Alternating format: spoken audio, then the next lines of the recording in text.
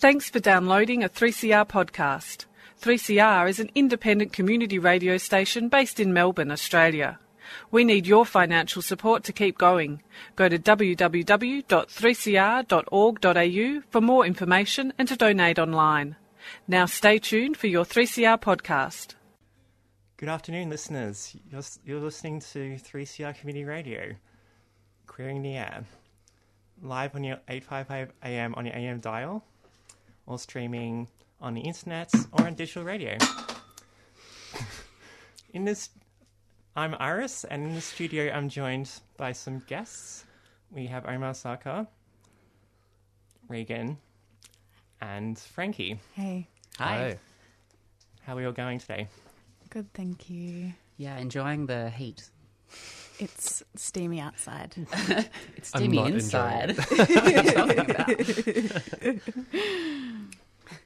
Okay, first off, I'd like to acknowledge that we're broadcasting from stolen land.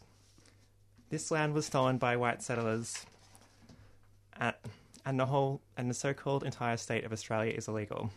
The sovereignty of the lands and seas of the Wurundjeri and Bunurong peoples has never been ceded. I acknowledge I benefit from white settler privilege and the genocide of Indigenous people on this land.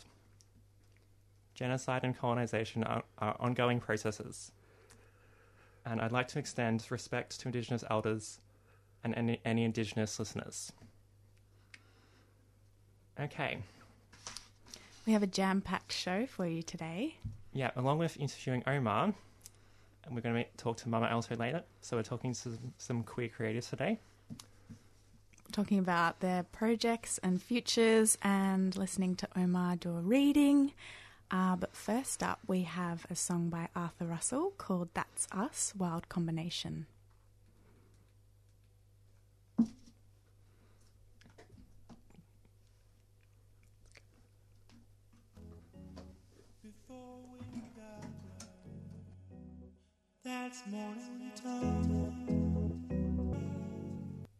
Welcome back, listeners. You're with Queering the Air on 3CR 855 or streaming online. You just heard Arthur Russell, That's Us, Wild Combination, which is off the posthumous Calling Out of Context in 2004. And so we're here in the studio with Iris, Frankie, Regan and Omar. And now we're going to have a little chat and hear a reading from Omar Sarkar. Omar, do you want to start us off with your poem? Yeah, sure. This poem is called What My Body Tells. When the long silence of the dirt curtain is drawn over my skin, my body unblesses itself and begins to confess what it was before, a thing of want, a meat need, a hunger, a flame. God is listening to what my body has to say, or his messengers are the great androgynous winged, each feather a world, each wing a universe, their enormity minuscule before the original mystery. My gut will speak first with its long tongue. He filled me with more than I could hold. Without pain, it will say, I grew fat after every excess until excess became me and less began to feel like not enough. My eyes will grow mouths and blink apologies for every taut muscle they lingered over. Some days they will say, he did not let us see anything but naked skin and openings. Some days we wanted the world and he gave us only men. Some days we begged to see your glory, Lord, and he gave us only his reflection in the eyes of another boy. My hands will say, he did not put us to work the flowered earth, nor did he take wood and nail to craft a lasting comfort or necessity for others. He gave us over to his lips, Lord, to things of the air, to what is whispered, to what glides into the heat of a girl in love. Then the holy voice of the other will give my unbodied soul leave to defend itself, and it will remark the oddness of the spider that eats its mate, and the beauty of that single-minded confidence in being able to live alone.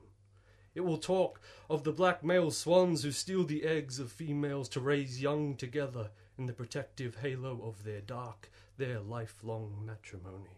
It will say, Lord, have you seen a flock of starlings chattering as they wheel in the sky, a formation of unity, yet each voice divergent? And if so, what did you think of their ideas? Because I have some thoughts on the matter. Like, they might be saying, we know this world is only a test before heaven, but it sure feels like heaven. Or is it wrong to build a home in another's wing, or to adore the wind? Is it wrong to love this beautiful crucible? At the end of all this, I forgive the worms my fat, and 100 years later, when I am dust and light, when I am grass and mud and root, I will say, yes, Lord, I accept what my body tells. Omar, beautiful. Thank you. Thanks so much. That was Omar Saker, listeners. I was just thinking as you're reading that you have a really beautiful reading voice. Oh, thank you. And yeah, because I've heard you read a couple of times, and I'm always kind of like lulled into like the world and the imagery of your poems through your voice. Like you have a really incredible way of delivering like your written words. And I suppose my first question was like, do you prefer to read your poems aloud, or do you prefer to let them sit on the page? Because, yeah, I don't know. I've heard different people say different things. Like, yeah, what are your feelings about, like the formation of a poem? Do you have to read it aloud for it to come together, or does the reading aloud happen after you've written the whole thing? It can be, depends on the poem, really. But I think both aspects are very important. So I always read the poem aloud, many times. When you're writing it, after I've written it, and then that's part of the editing process, more than the composition, and that's figuring out what's necessary and what isn't, and where the rhythms are, and where to pause and when not, and the various meanings you can get out of shifting on those things. But in saying that, I think there's also a danger in reading aloud. I find myself sometimes falling into easy rhymes, for example, and it can lull you a little bit if you get too into the just the sound of the thing rather than the meaning of the thing, and so it's a careful balance between those two. Yeah. How did you first start writing? Was there a moment like early on in your childhood, like were you a book nerd and like did you write a lot, when you were a kid? Because like some writers say, like books were my escape, or like, writing poems for me was a way of like, self-actualizing, or like, reclaiming or something. No. But like how did No. it Look, I only started writing poems about 4 years ago. Okay. Wow. So I'm still fairly new to it in that sense. When did I start writing at all? That would have been when I was when I was 15, I think. I started. I was a pretty rambunctious street kid when I was younger. I didn't like reading, didn't do any of that until my stepdad bet me $10 that I couldn't sit still long enough to read a book. And who won the bet? Well, I won, obviously. Yes, okay. I finished the book and then I couldn't stop reading, so I stayed inside forever after. It was King Arthur and His Knights of the Round Table. Okay, nice. By Roger Lancelot Green. Okay. So not a thing that I was aware of. That book introduced me to the concept of magic. So before that, I just had like, obviously the streets around my home and my auntie's house. So that was like the whole world. And then I read this book that had like witches and queens and, fairies and knights and magic. And I was like, yeah, blew my mind. Yeah, great. Beautiful. So you're an editor as well. You're the poetry editor for The Lifted Brow, which is for listeners who don't know The Lifted Brow, it's a Melbourne-based literary magazine. And yeah, I wanted to ask you about the crossovers between your, intersecting identities in the writing world. So you're obviously a poet unto your own right, and you're also an editor. Are there specific things that you look for? Because do you also curate some of the material that goes into the Lifted Brow in terms of the poems? Or is it just editing the poems? And are there specific things that you look for when you're looking for poetry? I curate in the sense that I commission poets to provide me with poems for the issue. We haven't done this yet for me, with me as the editor, but we will also be opening submissions to the public so that they can submit poems. This current issue, which is being launched on Saturday, it was pure commission. So that, really excites me, curating on that level, because it's basically just me reaching out to poets I love and having an excuse to do so, and then being like, give me poems and I will give you money. Yeah. And also publish them. Yeah, how great. So I'm really excited about doing that and bringing to the, I guess, Australian literary scene voices that we don't see too often or enough of. Yeah. I wanted to ask you a question about, like, are there things that you want to see more of in publishing or in poetry? Like, do you feel like your role, I guess, as a commissioner of poetry is to, provide space for voices that we don't hear so much in, I mean, yes, there is that kind of political aspect of it, but there's also just me wanting to see poetry from poets I love. I'm very selfish this way. Yeah. I will just give space to what I love most, and those also happen to generally be poets of color or queer poets, and various intersections thereof. So, my taste and my politics kind of combine in that sense, and I definitely want to encourage others to do the same. Yeah. So the launch of the Lifted Brow is on Saturday. This Saturday? Oh God, I think so. I hope so. Okay, and it's the capital issue, right? It's the capital issue. Okay, it's the capital issue. Maybe shall we go to a song and then we can maybe have a bit more of a chat afterwards. Welcome back, listeners. You're on 3CR, Queering the Air, with Iris, Frankie, Regan and Omar.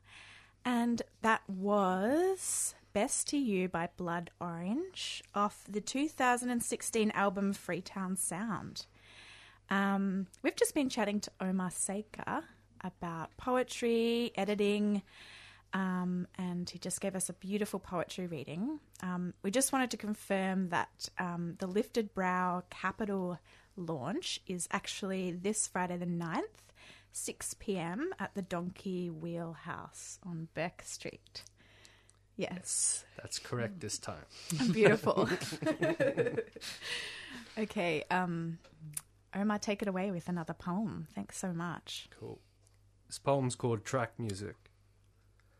A man sinuous, muscle shifting with each heave of the carriage, his hands moving over his skin, tender as a lover investigating each inch, a new bliss, lurched forward by uneven earth, love interrupted dance cascading into new rhythm. He pivots, hat falling, hair unfurling, a slow mushroom cloud. I wish I was sucking into my mouth.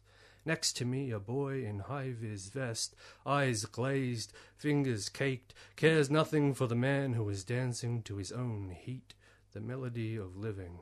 I want to kiss the dirt off his hands. On his back he carries a bag, green sprawls out of its zippered lips, a splintered plant plugged in a small Mount Franklin bottle to survive this trip. We breathe the air it gives, a foot apart, everywhere flowering to the rattle of rust and spike, nail and root, all of us relying on the steadiness of a boy's hands. Beautiful. Thank you so much. I wanted to ask a question about, I've asked this question to writers before and I've got, differing answers, but mainly the question is about, how do you find writing healing? Do you find that you can write through grief, rage, despair, disappointment, and writing is like a go-to healing mechanism? Or do you feel like that sometimes the healing comes off as a lapel effect of writing? Or like maybe you don't go to writing for healing at all. But I guess like I'm interested in that because I think about that in my work as well. Yeah, it's a difficult question. I think, writing is a tool. It can sometimes work. It depends, but I don't want to talk about grief as if it's homogenous thing that you can experience or deal with the same way each time, because it mutates and it shifts. And so writing might be the tool that you can use in one instance to kind of come to grips with it, but the next instance it could be completely useless. And it's the same for anger, and it's the same for emotions. They're not, objects. They're not something you can grip the same way each time. So yeah, I have used writing more as, I think, a tool of discovery. So I'll realize things when I am writing and come to the end of a piece, but then dealing with what I have discovered is up to me after the fact. It's not necessarily I write something and then I'm like, oh, okay, that's what it is. I'm healed now. Yeah. That's not a thing. Yeah. No. More often it'll be I'll write a piece. I wrote an essay not too long ago, and what I realized at the end of it was devastating, and I was a wreck for weeks afterwards. So far from healing, it actually broke me down. Yeah, and or then, opened up. Yeah. And so then I had to, spend a fair amount of time kind of rebuilding in a sense. Or at least regathering my equilibrium, because building is the wrong word to use there. Yeah. So it shifts and it changes is the answer to that, which I don't know how helpful that is, but I think it's different for everyone as well. So yeah, and I don't think the fact that like emotions shift and change so much, and the fact that they're not this solid thing that you can look for, that the one kind of like end object will always fix or heal or like be some kind of balm. The whole nature of like emotions and grief and stuff like that is that there's not just one. And especially if, like grief and anger and pain is actually due to systemic and, outward forces and oppressions, it's like incredibly difficult to use kind of like healing, I guess healing becomes something much longer and becomes something like, not. Yeah, I feel like I don't even really want to use the word healing, because it implies that, grief or anger or any of these emotions are negative things that have to be, excised or smoothed over or any of these things. And I think that they're actually very healthy in a way, and I think we have to accept them and accept what's occurring in your body, as opposed to being like, I'm feeling this way, I must get it out, or heal. It's not necessarily a broken thing. Yeah. I guess like healing can also be surviving as well. Yeah. And like healing as not necessarily as like I must get over or get rid of, but I must survive. Yeah, and sure. Yeah. That's right. Yeah. Getting deep here on Queering the Air. Very important. Maybe we'll go to a quick song now. This is Thinking About You by Frank Ocean. Hi listeners, you're with Queering the Air on 3CR 855 on your AM dial. We were just listening to Thinking About You by Frank Ocean, and that's from his 2012 Channel Orange album. Beautiful song. We've got Iris and Regan and Omar Seika. Very, very, very lucky. Stoked to have Omar in the studio today. We've been having a chat about poetry, and he's been reading some of his work to us. And he's going to do one last poem. One last poem. One last poem. Okay. Thank you so much. This is called Alive. Today it is terrifying to be alive. It has always been terrifying to be alive. This in no way negates the first statement. Each morning I work to build the tools I know I will need to survive the afternoon. By the end of the day they are useless, blunted. Each morning I build, and sometimes the hammer is clumsy, the wood is warped, and splinters feather my hands. Some nights I am barely there, I am curled so tight over my wounds. Today I employ a dream, tomorrow I am propelled by a V8 engine of rage, and I don't think of the cost it exacts, I am so busy surviving. Every engine is an animal in the sense that it kills to live. My life is paved with deaths that ghost my periphery. I am afraid to look them in the eye, to say it was my crude hammer that cracked your skull, little lamb, little boy, little other. I must think of you as little to justify the blow. Maybe it wasn't a hammer, but a shield that enclosed my body and mind so I didn't see you take the hit. Maybe I just kept my eyes shut. Maybe it's a tool I have built to survive. I must admit at this point everything I create can be used to kill, kill, kill, yet if I stop, I die. I can't stop. I wonder if this is how God feels, and if God feels like it's worth it. Thanks so much, Omar. Beautiful. Sorry to end on a really grim poem. No, it was beautiful. Yeah. Where can people find your work if they want to read your works? Because some listeners might not have heard of Omar Seika. Well, those 3 poems that I read are new ones, so they're not anywhere yet. So you're welcome. Hot off the press. Oh! I have some poems in the Best Australian Poems anthology, which recently came out, the Contemporary Australian Poetry book, which also just came out. You can look me up online. I'm on Twitter. I have a website. And I have a book coming out in February. So. Beautiful. And that's through Cordite Press. Yeah. Is that right? Cool. Keep your eyes peeled for Omar Seika. Thank you so much for joining us in the studio today. We loved it. We've now got You Don't Even Know by The Internet. Thanks. You're listening to Queering the Air on 3CR 855. That was You Don't Even Know, The Internet, which is off their album Feel Good. Thanks for that, Frankie. So, I think we've got Mama Elsa on the line. Are you there? Hello, yes I am. Can you hear me? Hello. Yes, we can hear you. Amazing. Thank you for having me. Thanks so much for coming and talking to us. It's very exciting. I was very thrilled when Iris asked me because, of course, Iris is a member of the amazing choir that I help run, which I think is one of the things we're going to chat about today. Yeah, how about we start up with that?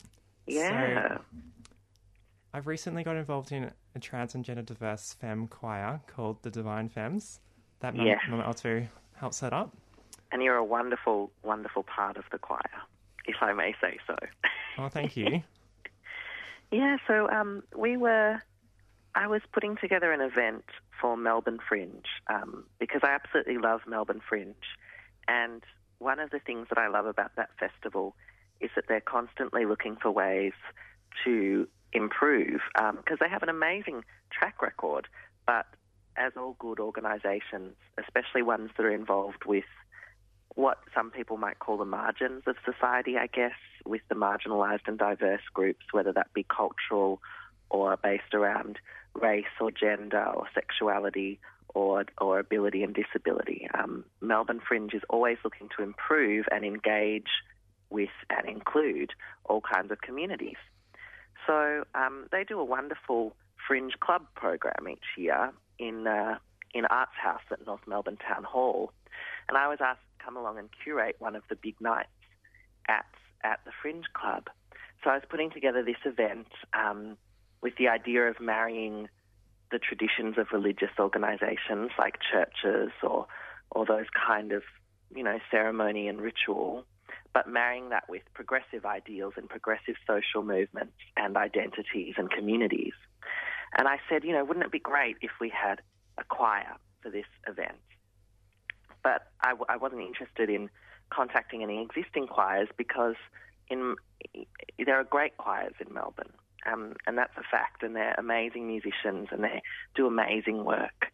But my experience growing up, and the experience of so many of my friends growing up as gender diverse and trans people, was this feeling of alienation in a choir, which is ironic in a way because choirs are so much about belonging. And I've been part of some wonderful choirs that gave me that sense of belonging, but they're few and far between. And the one that really accepted me and didn't abide by those kind of arbitrary gender lines that choir and choral singing parts so often depend on and reinforce in very arbitrary and forceful ways, that choir no longer existed.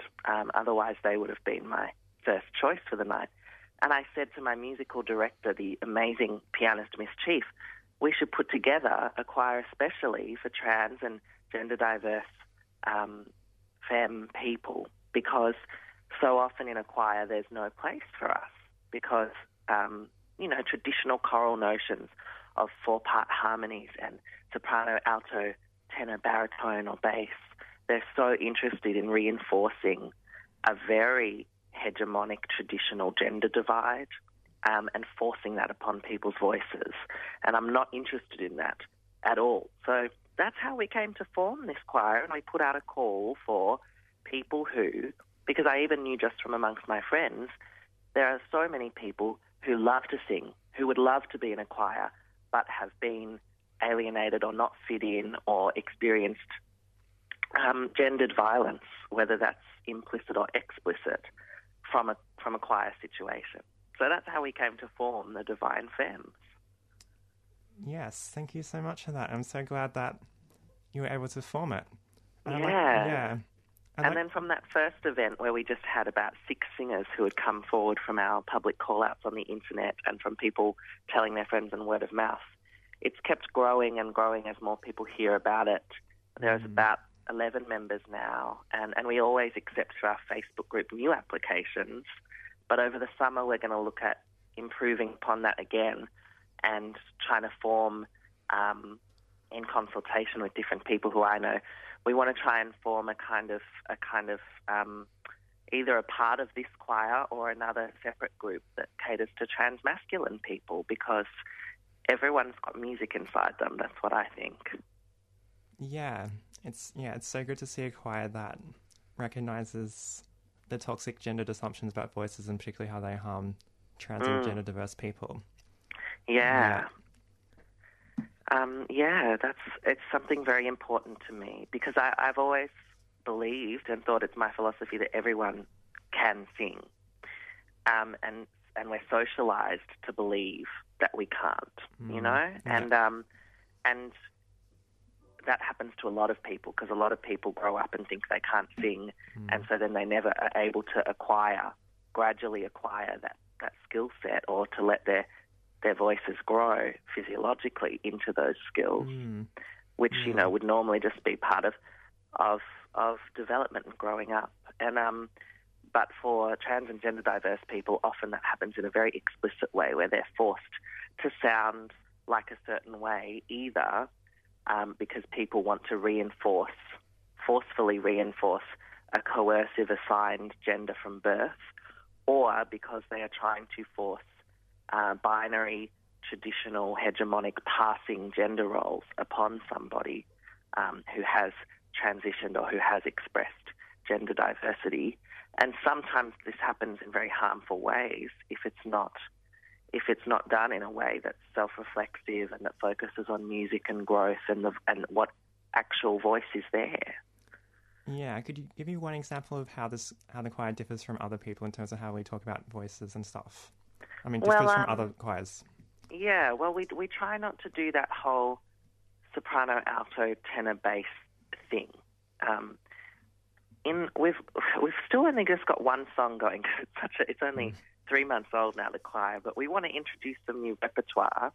But a big part of it is avoiding locking people into categories. So per song that we do, we rehearse the songs, we learn the songs. We have just a couple of harmony choral parts in each song. and people can pick which harmony they want to do, at what pitch and what octave they want to do it. We're actively avoiding words like high and low parts because so many times in traditional choir settings, you'll have people say, the high and the low, the girls and the boys, the sopranos and the altos, the tenors and basses, and just completely attach these kind of terms that shouldn't be attached to or necessarily associated with a gender binary, but they attach them to those. And for many people, it's become, an unbreakable association, mentally or culturally or musically.